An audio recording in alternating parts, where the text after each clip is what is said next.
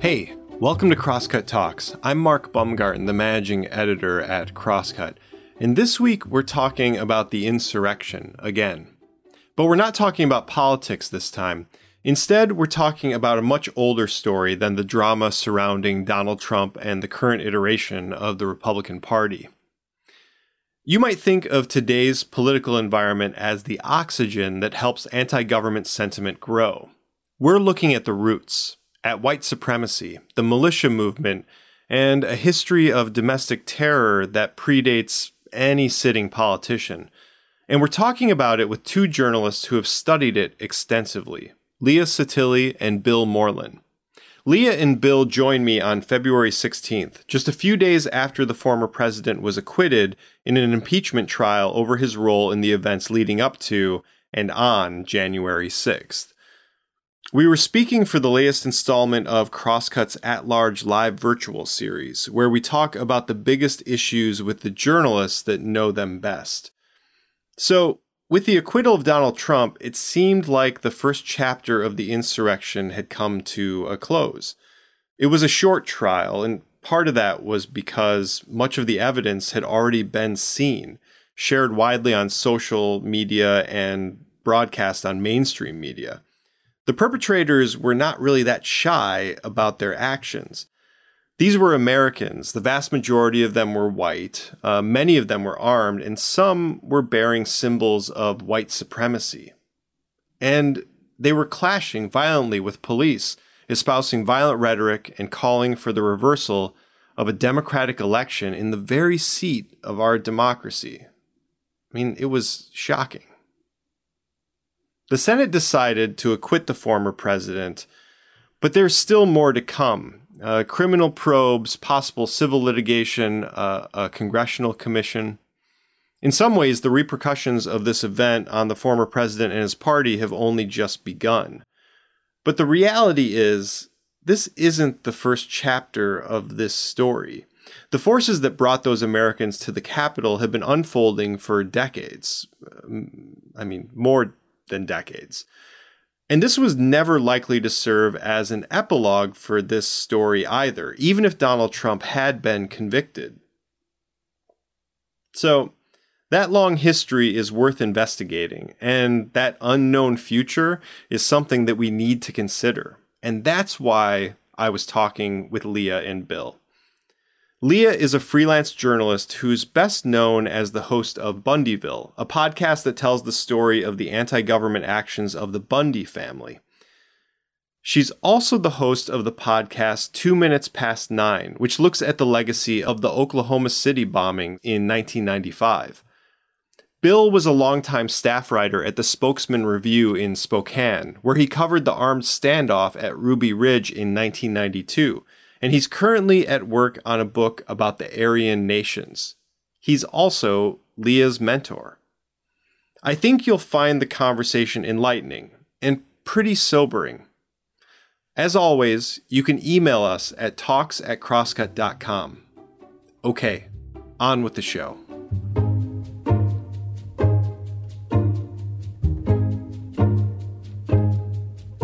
So, I'd like to start this conversation last month, and I wonder how you saw the events of January 6th. As that mob stormed the Capitol, Leah, what was running through your mind? It was a really difficult thing to watch. I mean, I think that, I'm sure Bill would probably agree with me. You cover this stuff for a long time and you maybe saw some predictability in what was happening there. This was something that people have been talking about for a really, really long time. So they were, in a way, just coming good on the thing they'd always talked about. But I think as a person, it was just still really difficult to watch. Bill, what about you? What did you see? Yes, I agree completely with Leah's observations. It was a storm that was long in the making. I mean, some of us could see it coming clear back in 2016, and it just gathered significant momentum, obviously coming to a head there on the very day that Congress was going to certify the Electoral College vote. And I think there was a lot more pre-planning than anyone currently knows. So I'm very enthused about the forthcoming congressional inquiry, kind of a 911 type investigation that will fully get to the bottom of all this. I don't think we only know a smattering of the information behind what happened on that tragic day. So, and I'm wondering, I want to stay on this for a little bit because, you both are looking at this with eyes that are trained to see the markings of militias, white supremacy. What did when you were watching it, were you seeing your journalism that you had been doing sort of playing out on the screen? Were there things that you were noticing that you think other Americans weren't noticing? I mean, one thing that I definitely noticed right off the bat was the, heavy presence of QAnon symbology there.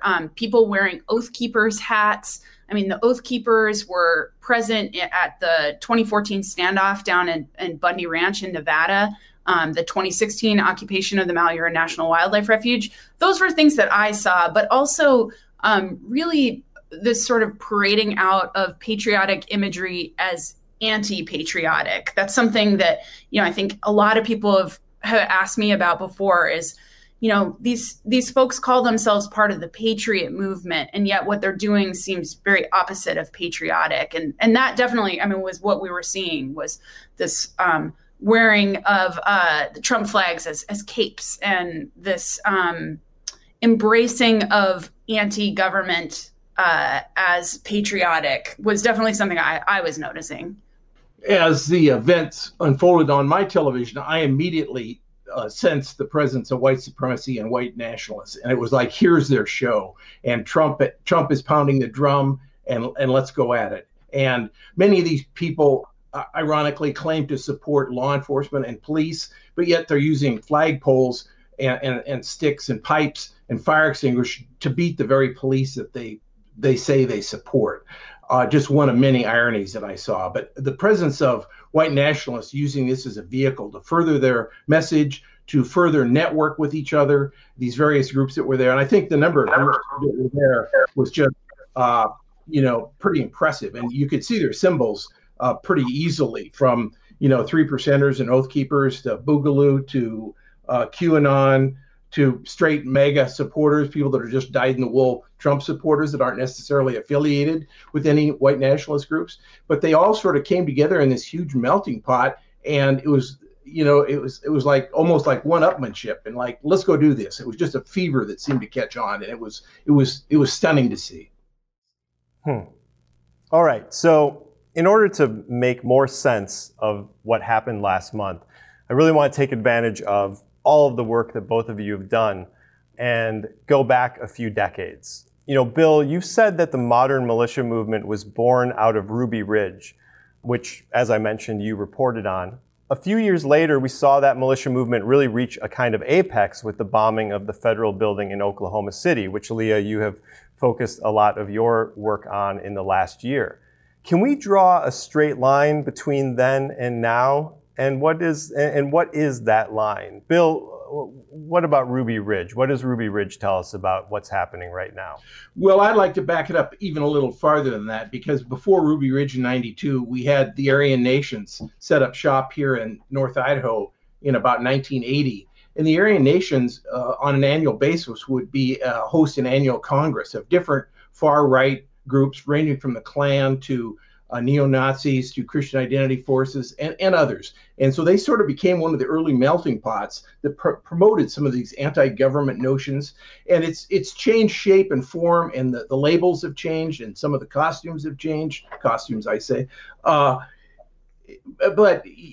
then with Ruby Ridge, it was just that's where the anti-government flavor really kicked up, because clearly there were some government excesses at Ruby Ridge in 1992.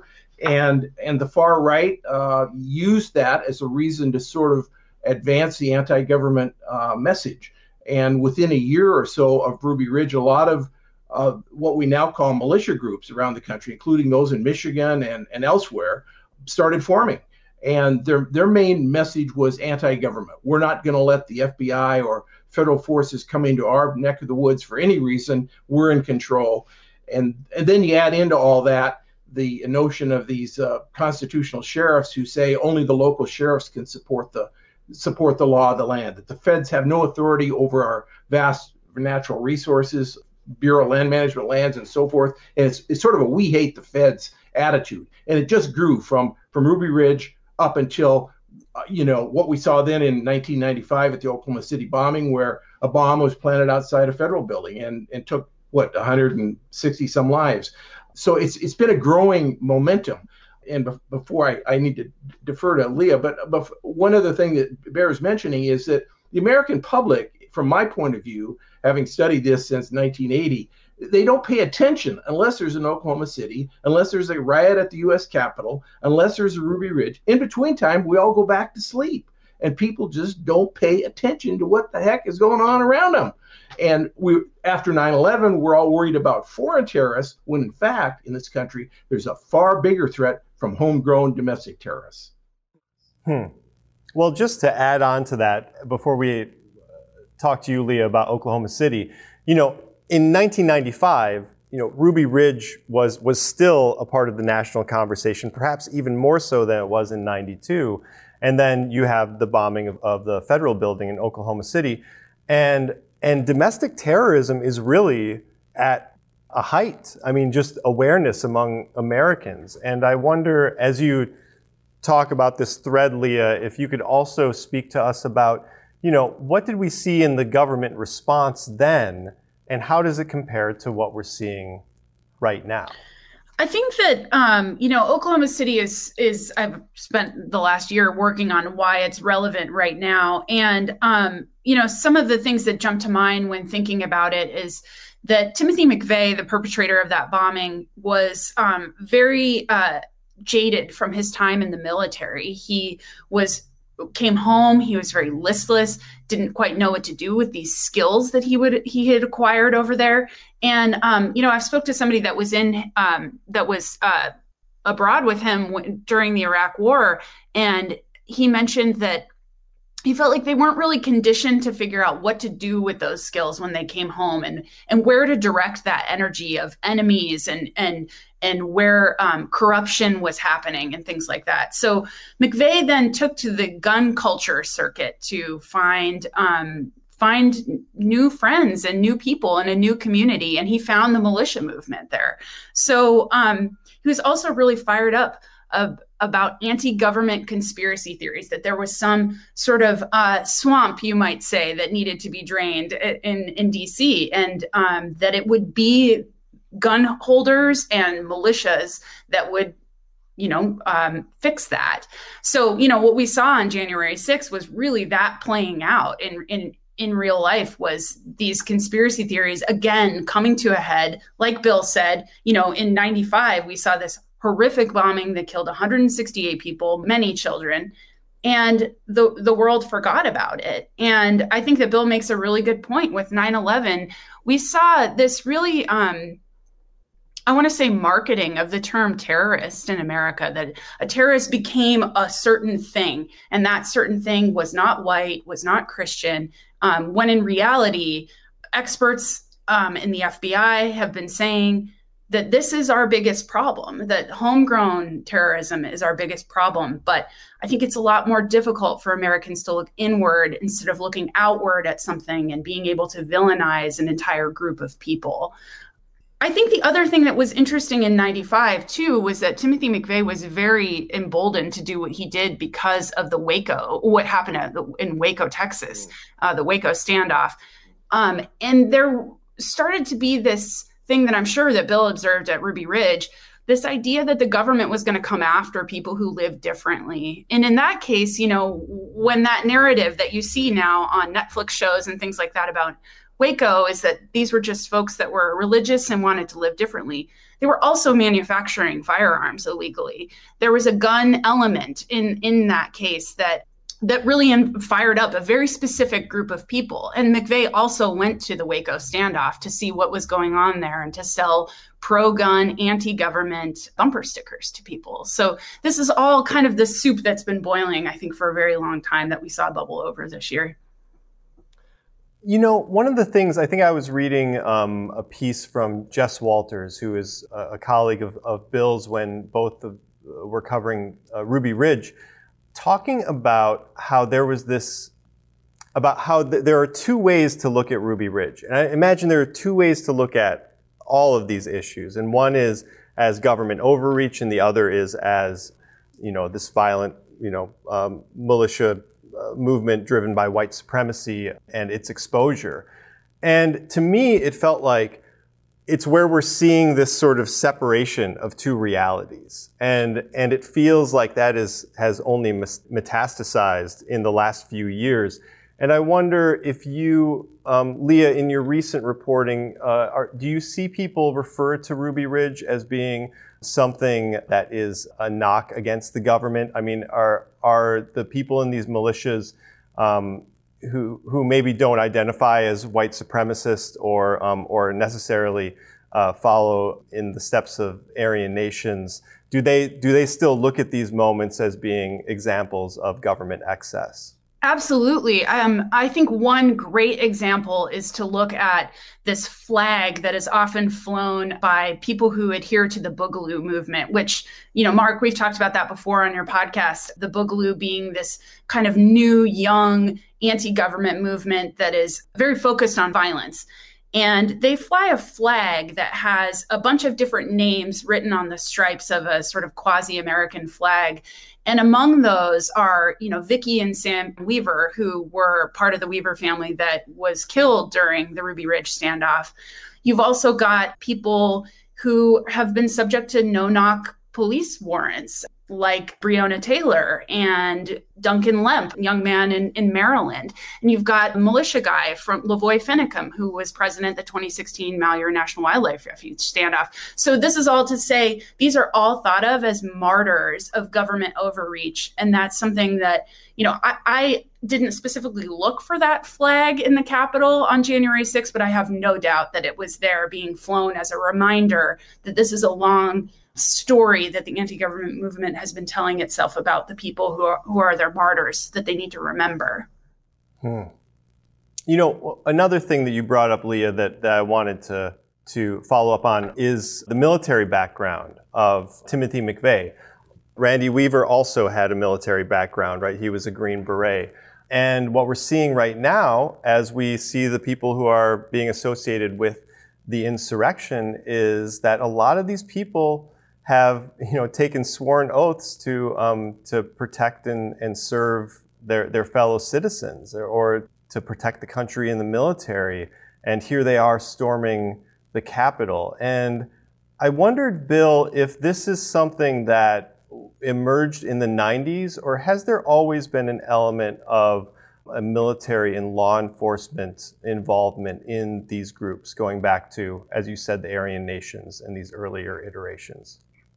I think there's been an involvement, a clear involvement of ex-military and in some instances even active military in far-right groups. There have been several high-profile cases in the last decade where various skinhead type groups have been involved in some pretty heavy-duty plots. I think of one that occurred, 8 years ago or so, I believe in Georgia. And the military trains people to, when you go in the military, you're not the same person as when you come out of the military. I think those of us who are in military service would agree with that. Just essentially, let's face it, the military, at least the U.S. Army, they teach people how to kill people. And there's really no deprogramming when you leave the military. And some of us can handle it, and some people obviously can't handle it. And a lot of people are still reliving. I know some friends of mine and other people in my age group that are still fighting the Vietnam War. I mean, they think the wrong side, the U.S. Should have never given up. And I was noticing that even at the Capitol riot, there were South Vietnamese flags flying there from people who think that, that we caved into the communists and that the South Vietnamese flag should still mean something. So the presence of military folks and ex-military people in these groups is not a surprise, and it needs to be rooted out. Also, the thing that also is somewhat surprising is the number of of law enforcement. According to the preliminary reporting that I've seen, I think from the New York Times, there were authorities have now, and the Justice Department have identified at least 30 law enforcement officers from throughout the United States who were present in this crowd. Now, not all of them necessarily went in the Capitol, but they were there at the rally, and they were there, egging people on, supposedly. And I mean, that's a significant number, including, I might point out, at least 6 officers from the Seattle Police Department. I mean, should that come as a surprise to the taxpayers of Seattle? And what is the Seattle Police Department doing about, are they going to allow these sort of people that believe in, are supposed to we pay to uphold the law to, in fact, be involved with breaking the law? What a contrast. Various serious questions out there.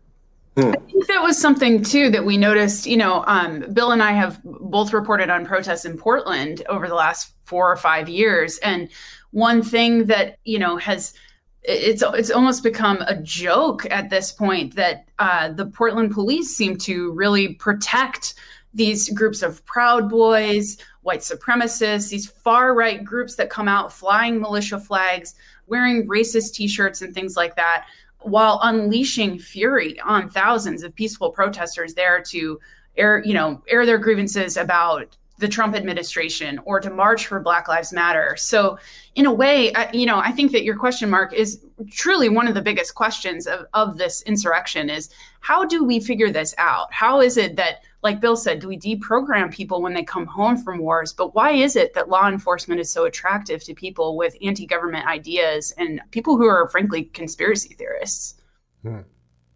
Well, and there's a cognitive dissonance when you see people flying the thin blue line flag in line with people who are beating police officers at the Capitol. There is just a cognitive dissonance there, and I don't know if I've ever seen anything like that before. It was that to me was probably the most shocking thing. I just wouldn't have guessed that would happen. So, Bill, you mentioned that, would we be, or should we be surprised that we saw at least 6 police officers who were in D.C. At the time of this event? We don't know what exactly their involvement was, but they were there at the rally. It kind of, brings about this question, which is just that why is the Pacific Northwest a place where this is happening? And to really pull on the threads of history a little bit more, why is Washington, Oregon, Idaho, why are these places so attractive to people who have anti-government, white supremacist views? Well, I guess I give some credit to Richard Butler. When he set up shop in 1980 and he was here until his passing in 2004, he urged people to move to the Northwest, those states you just named. And he called it a whites-only homeland. And you know what? There have been a lot of police officers, particularly from California, who have moved to North Idaho. I mean, it's a significant number. And a lot of these folks like the outdoors, they like fishing and hunting, and they come here for, reasons other than Butler's message of white nationalism. I'm not trying to brand them all in that manner, but it's a great place to live. Those of us who live here, we like the Pacific Northwest, and it's become real attractive. And then when you had the Aryans set up shop as they did, and some people viewed them as sort of the circus clowns. They're just a bunch of guys up there burning crosses in Klan uniforms. But some of their messages actually have now worked their way into mainstream. And again, it's one of those things that people really haven't paid a lot of attention to. I was just looking at some of my old notes in the 1980s, for example, when at one of his many so-called World Congresses that Butler hosted up there, one of his messages were, and these were his words, he said that mongrel hordes from Mexico were invading the United States.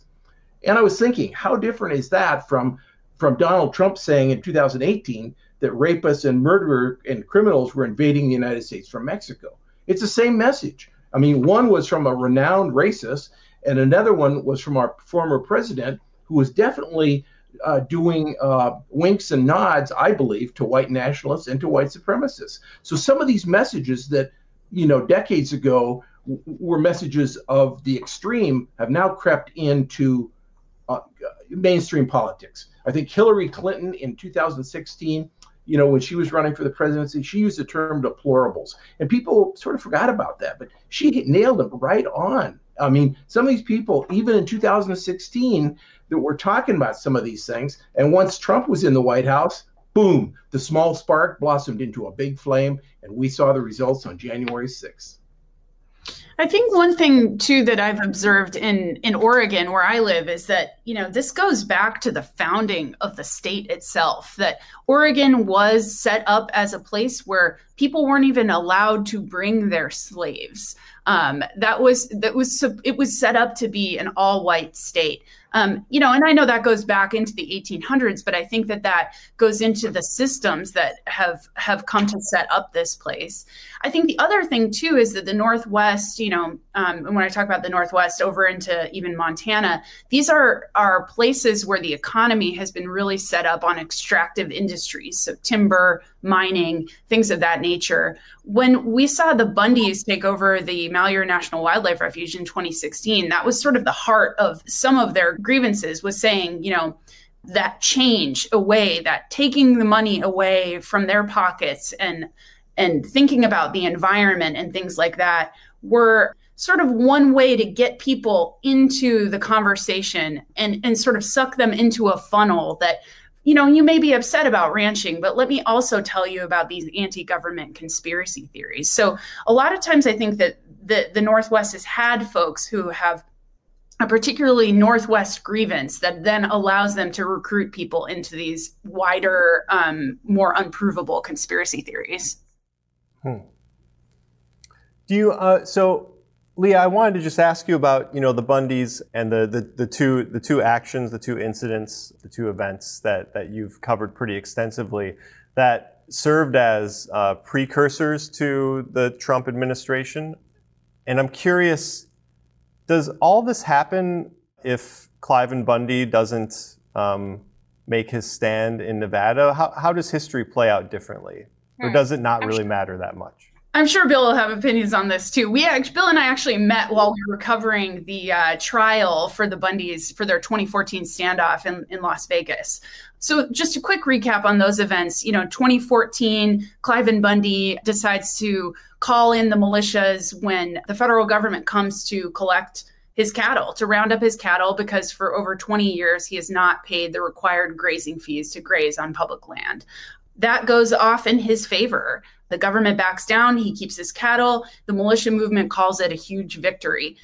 2 years later, 2016, two of his sons, I should say, go and take over Federal Wildlife Refuge in Oregon. And they do this sort of to come to the aid of a family of ranchers who, I won't even get into their legal battles, but that goes on for 41 days, and they are acquitted of all charges with that trial by a jury of their peers.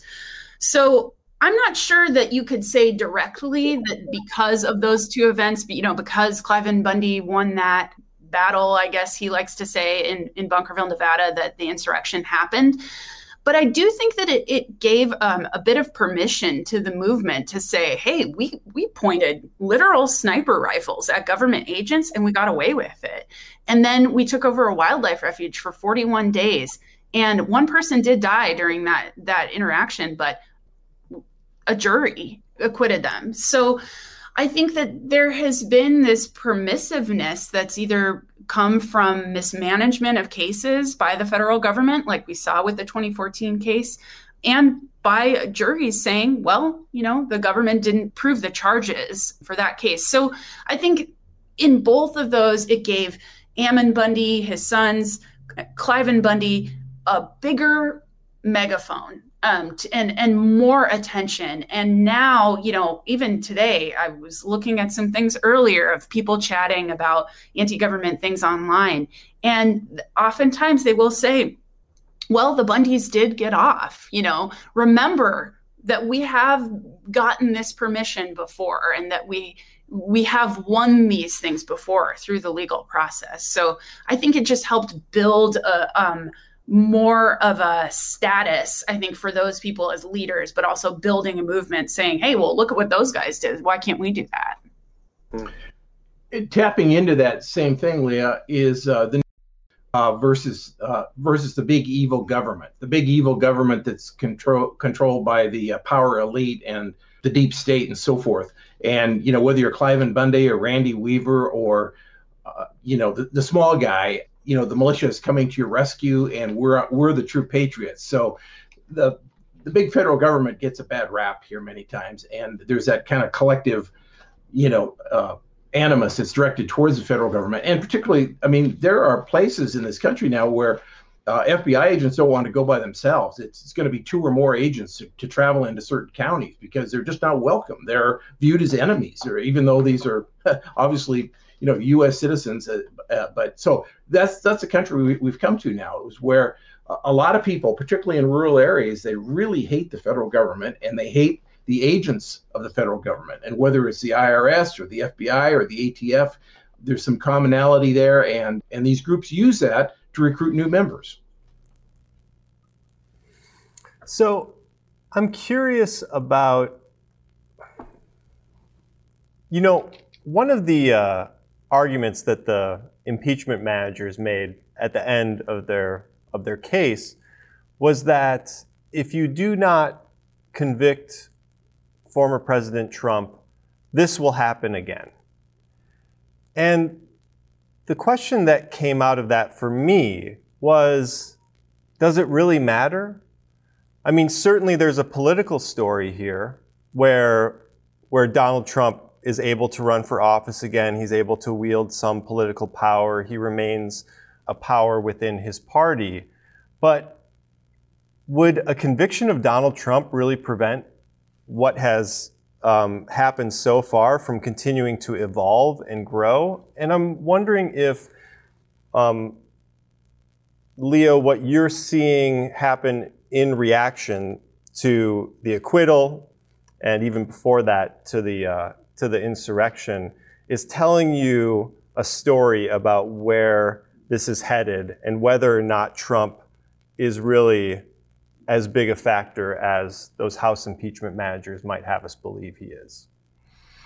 I think that I heard that statement too, and I thought it would have, if you acquit him, it's either way, this movement is going to continue. I don't think that it's quite right to think of the anti-government movement as a cult of personality around Donald Trump. I certainly think, obviously, as we've been talking about, he crystallized things and whipped up a fury within those movements.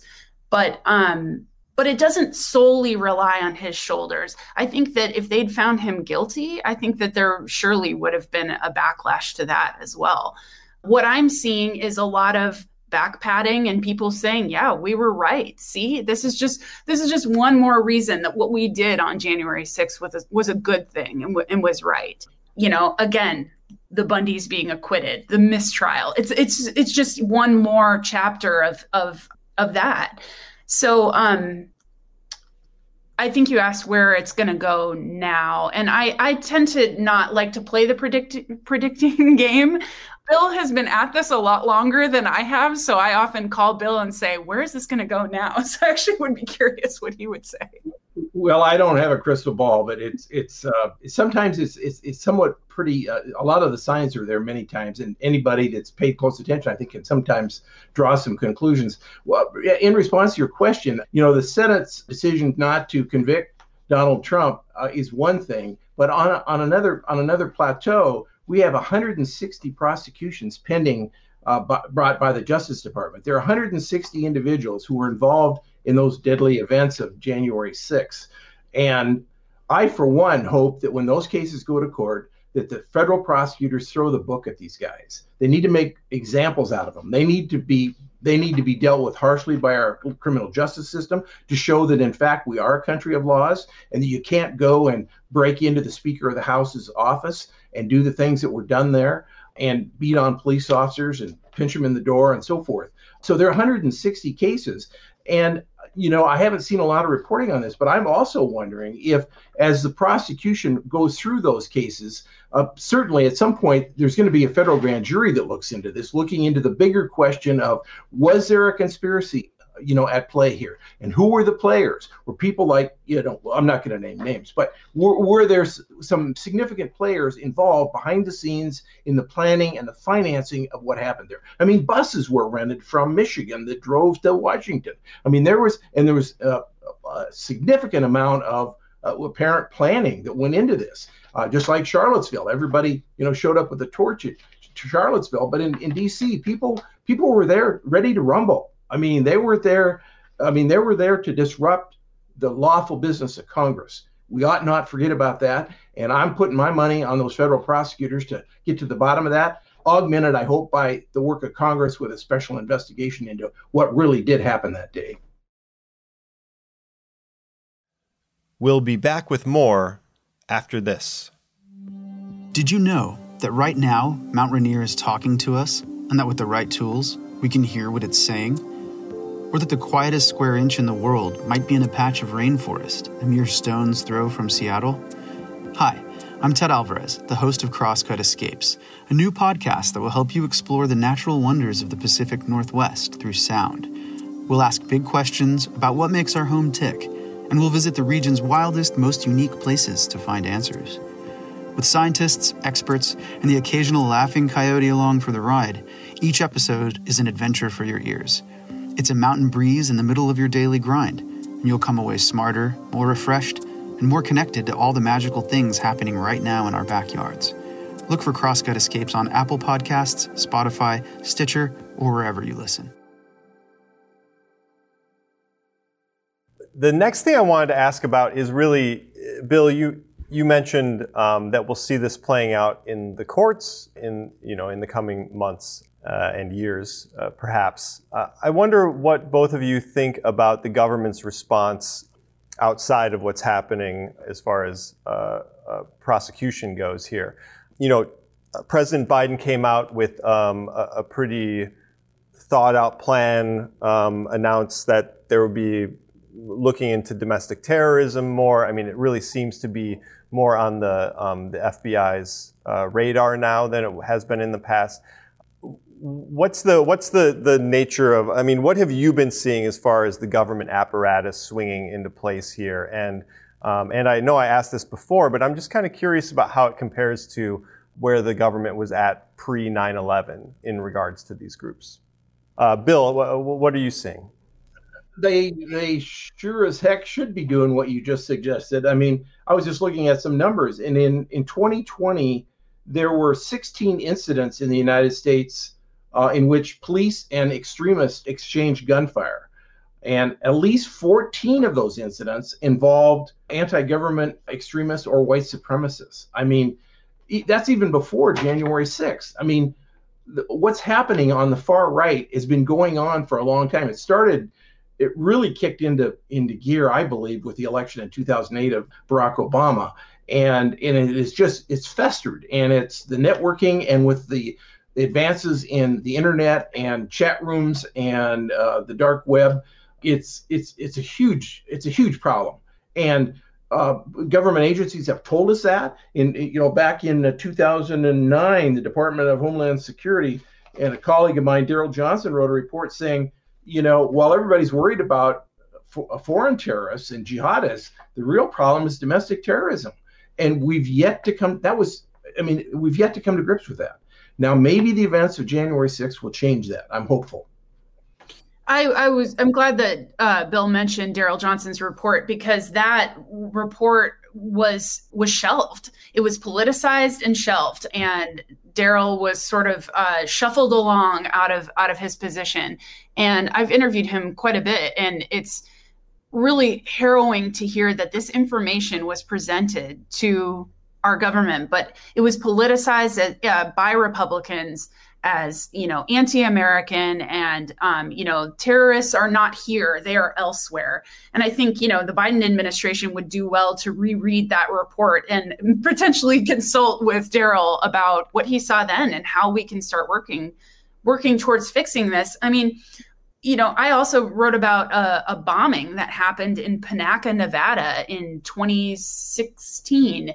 And that was there were never any charges brought on that bombing. And there was so much evidence about that was a bomb that was intended for a federal building. It was instead placed at a person's house.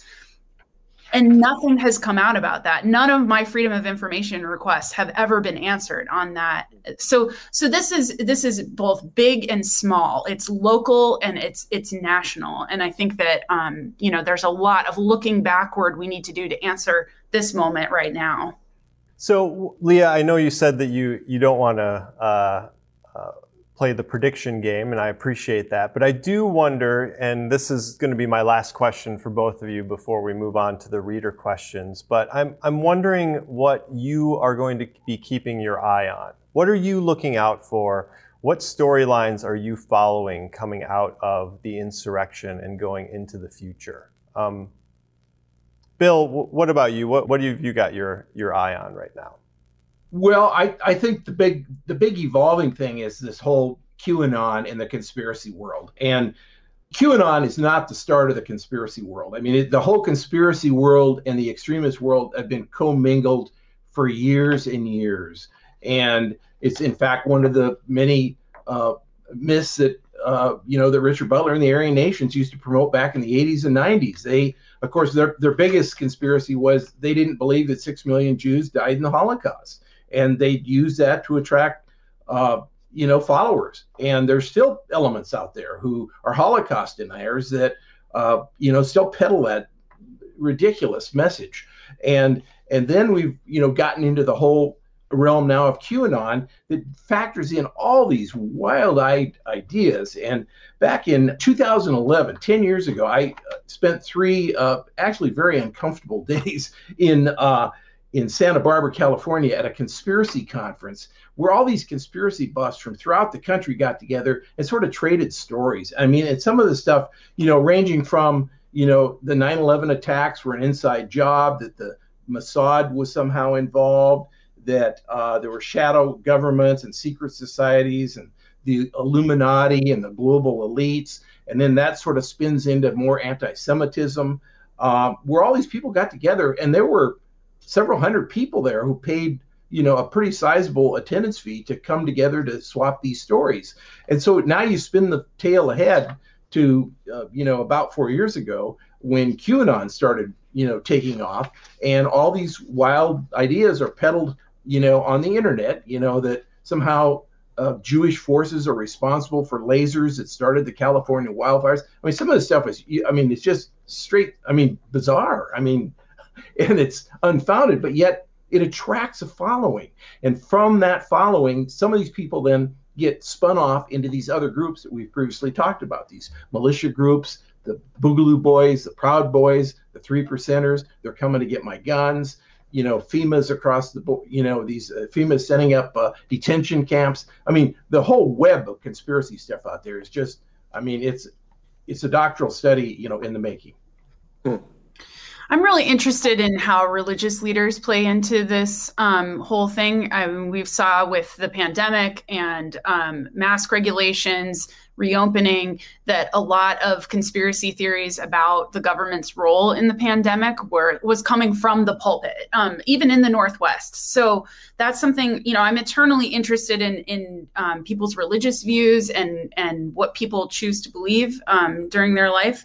And so that's one thing I'm interested in. I'm also really interested in how young people are feeling very much like the world is on the brink, that they've grown up in the world that, they're aware is rapidly warming and climate change is a huge deal. And they've only known Donald Trump and Barack Obama to be president. And it feels very on the brink. So I think that that's something that we've seen within the Boogaloo movement, this real kind of energy around increased violence. And I think a lot of that has to do with it being predominantly young men that are in that movement. So those are things I'm kind of keeping an eye on.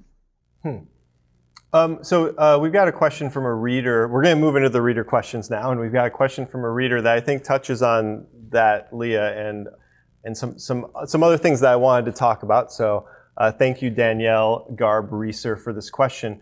How do you see the current status of some Washington state legislators and others to advocate for the Liberty State movement? So this is a piece of legislation that has been introduced by now former State Representative Matt Shea, and to cordon off Eastern Washington as a separate state.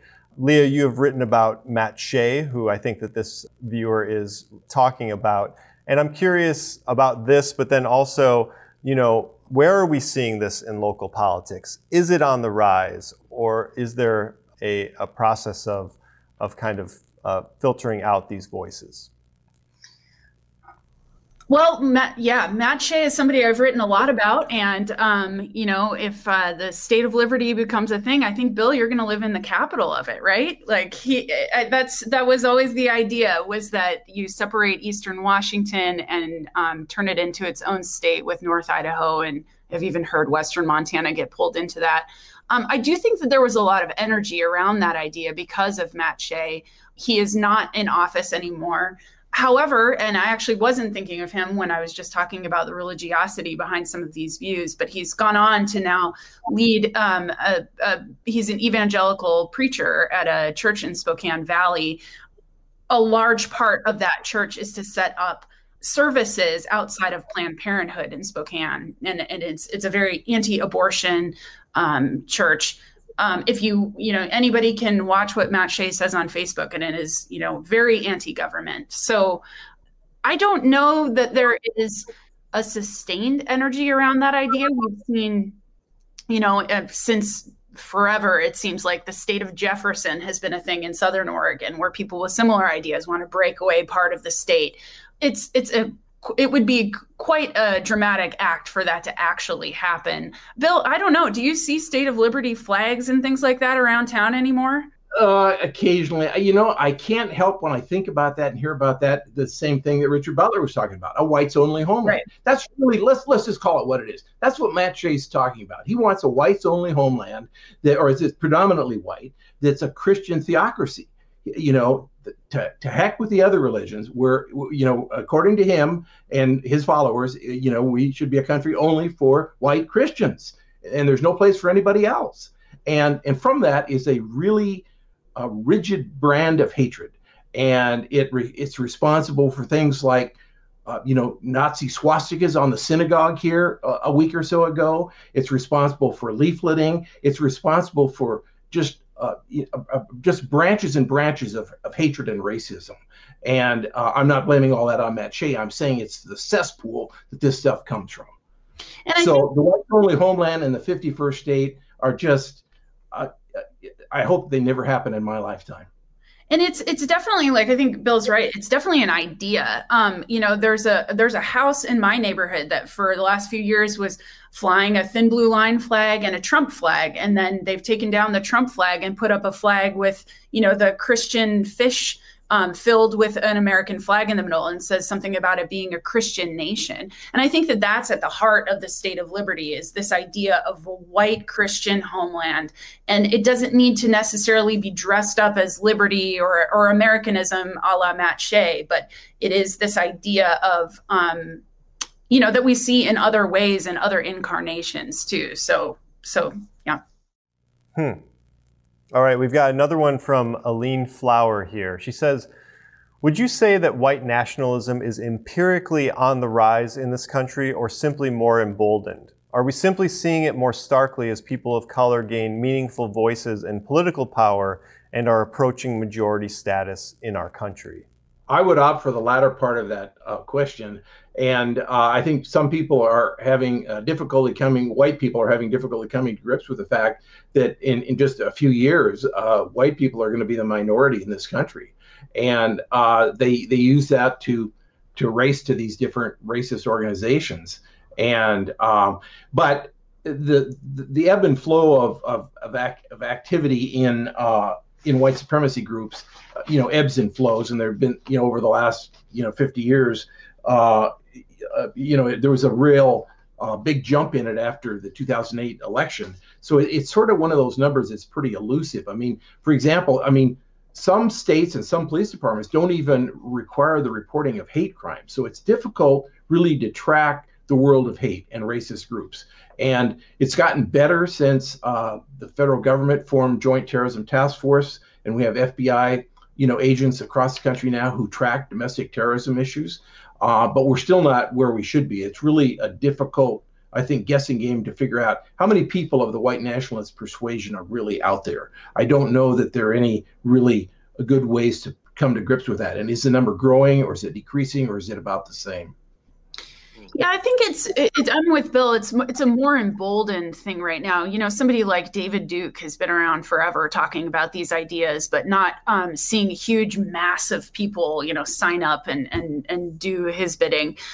But I think now we're just at a point in society where we're looking at systems. We're looking at how systems are racist. And so those systems have always been there. It's just more that society, I think, is reckoning with those things.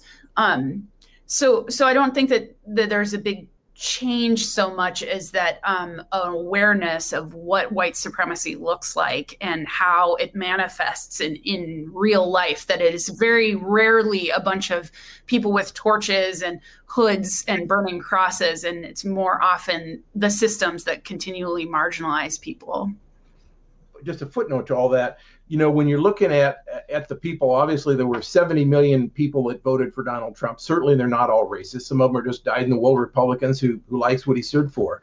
I'm not implying that they all were. But within that 70 million, clearly there are a good number of them who subscribe to different racist ideologies, anti-Semitic ideologies. And another figure, just to give a gauge of this, Alex Jones, who's on a radio talk show, who promotes a lot of these far-out conspiracy theories, in February of last year, his program reached 3.3 million people. I mean, that out of a country of 350 million, that's a significant number of people that spend some time listening to the skewed hate messages of Alex Jones. And again, I think that's indicative. I think it's more pervasive than a lot of us probably realize in terms of people that are buying into some of this. Now, does that mean that they're going to go out and burn a cross on their neighbor's lawn? Probably not. But do they believe some of these government conspiracy theories, that there's a deep state out there, or that the election was somehow rigged? Or, I mean, you pick the theory on any given day. I mean, there's a whole long list of them. But it's those of us who pay close attention to this, it's fairly frightening. All right, I've got another question, or a question here from Richard Cohen, who asks, do you anticipate increasing levels of violence from the far right? And by that, I mean violence of an even greater scale and impact, bombings, shootings, things like that. I know, again, this is asking you to predict, but what is I mean, are these things that are being talked about in the channels that you're seeing, Leah? What's the likelihood? I think it's one big fear. I think that that lots of folks have that I've interviewed is this idea of lone wolves. I know that's a very frustrating term, and it is for a lot of reasons. Looking at Timothy McVeigh, he's oftentimes characterized as a lone wolf who, went and bombed a building, and that was that, and it ended with him. Bill and I have talked extensively on one of my podcasts. You can hear us talking about whether or not there was a vast network of people that allowed and helped him along to committing that bombing. So I think this is to say, I think there's always a big fear of that kind of thing, that there's someone who kind of goes off on their own and does something really violent that can't really be predicted. They're not talking about it on channels on the internet and things like that. But I don't think that we can only look to those kind of oddball types, that there's plenty of simmerings online. Facebook and things like that have taken down a lot of these channels that I would often look at. But there's still, people talking about committing violence on large and small scales. When you see a bunch of people showing up in Olympia or in Portland or in Salem or any state capital, battled up and ready for war, like that's a thing to be concerned about. Bringing guns to state capitals, I think that's a form of violence, is threatening people. So I think that's all something to be worried about. I don't know, Bill, what do you think? Yeah, I agree. Predicting the next event.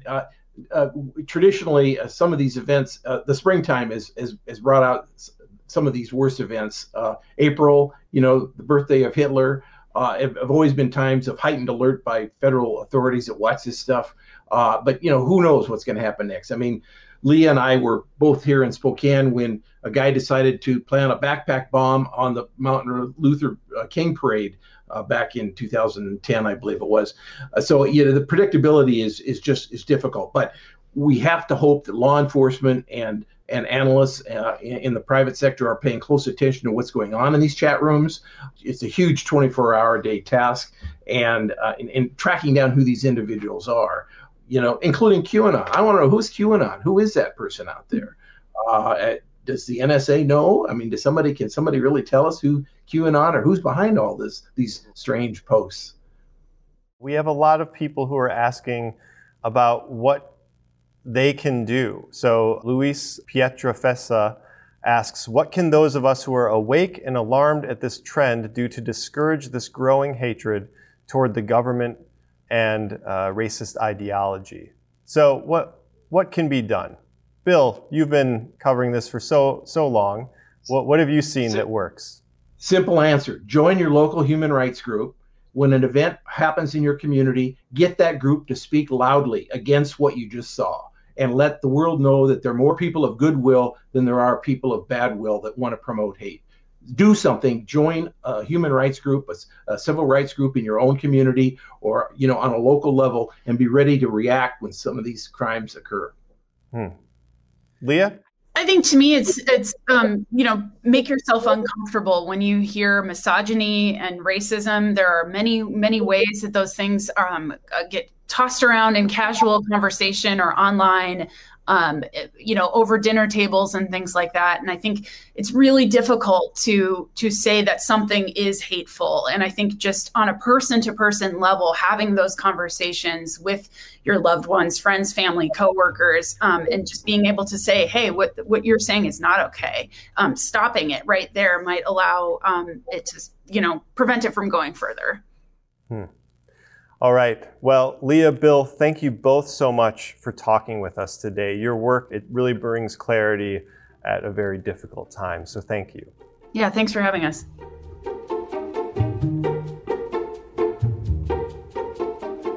And that's it for this week's episode. Thanks again to Bill and Leah for the chat.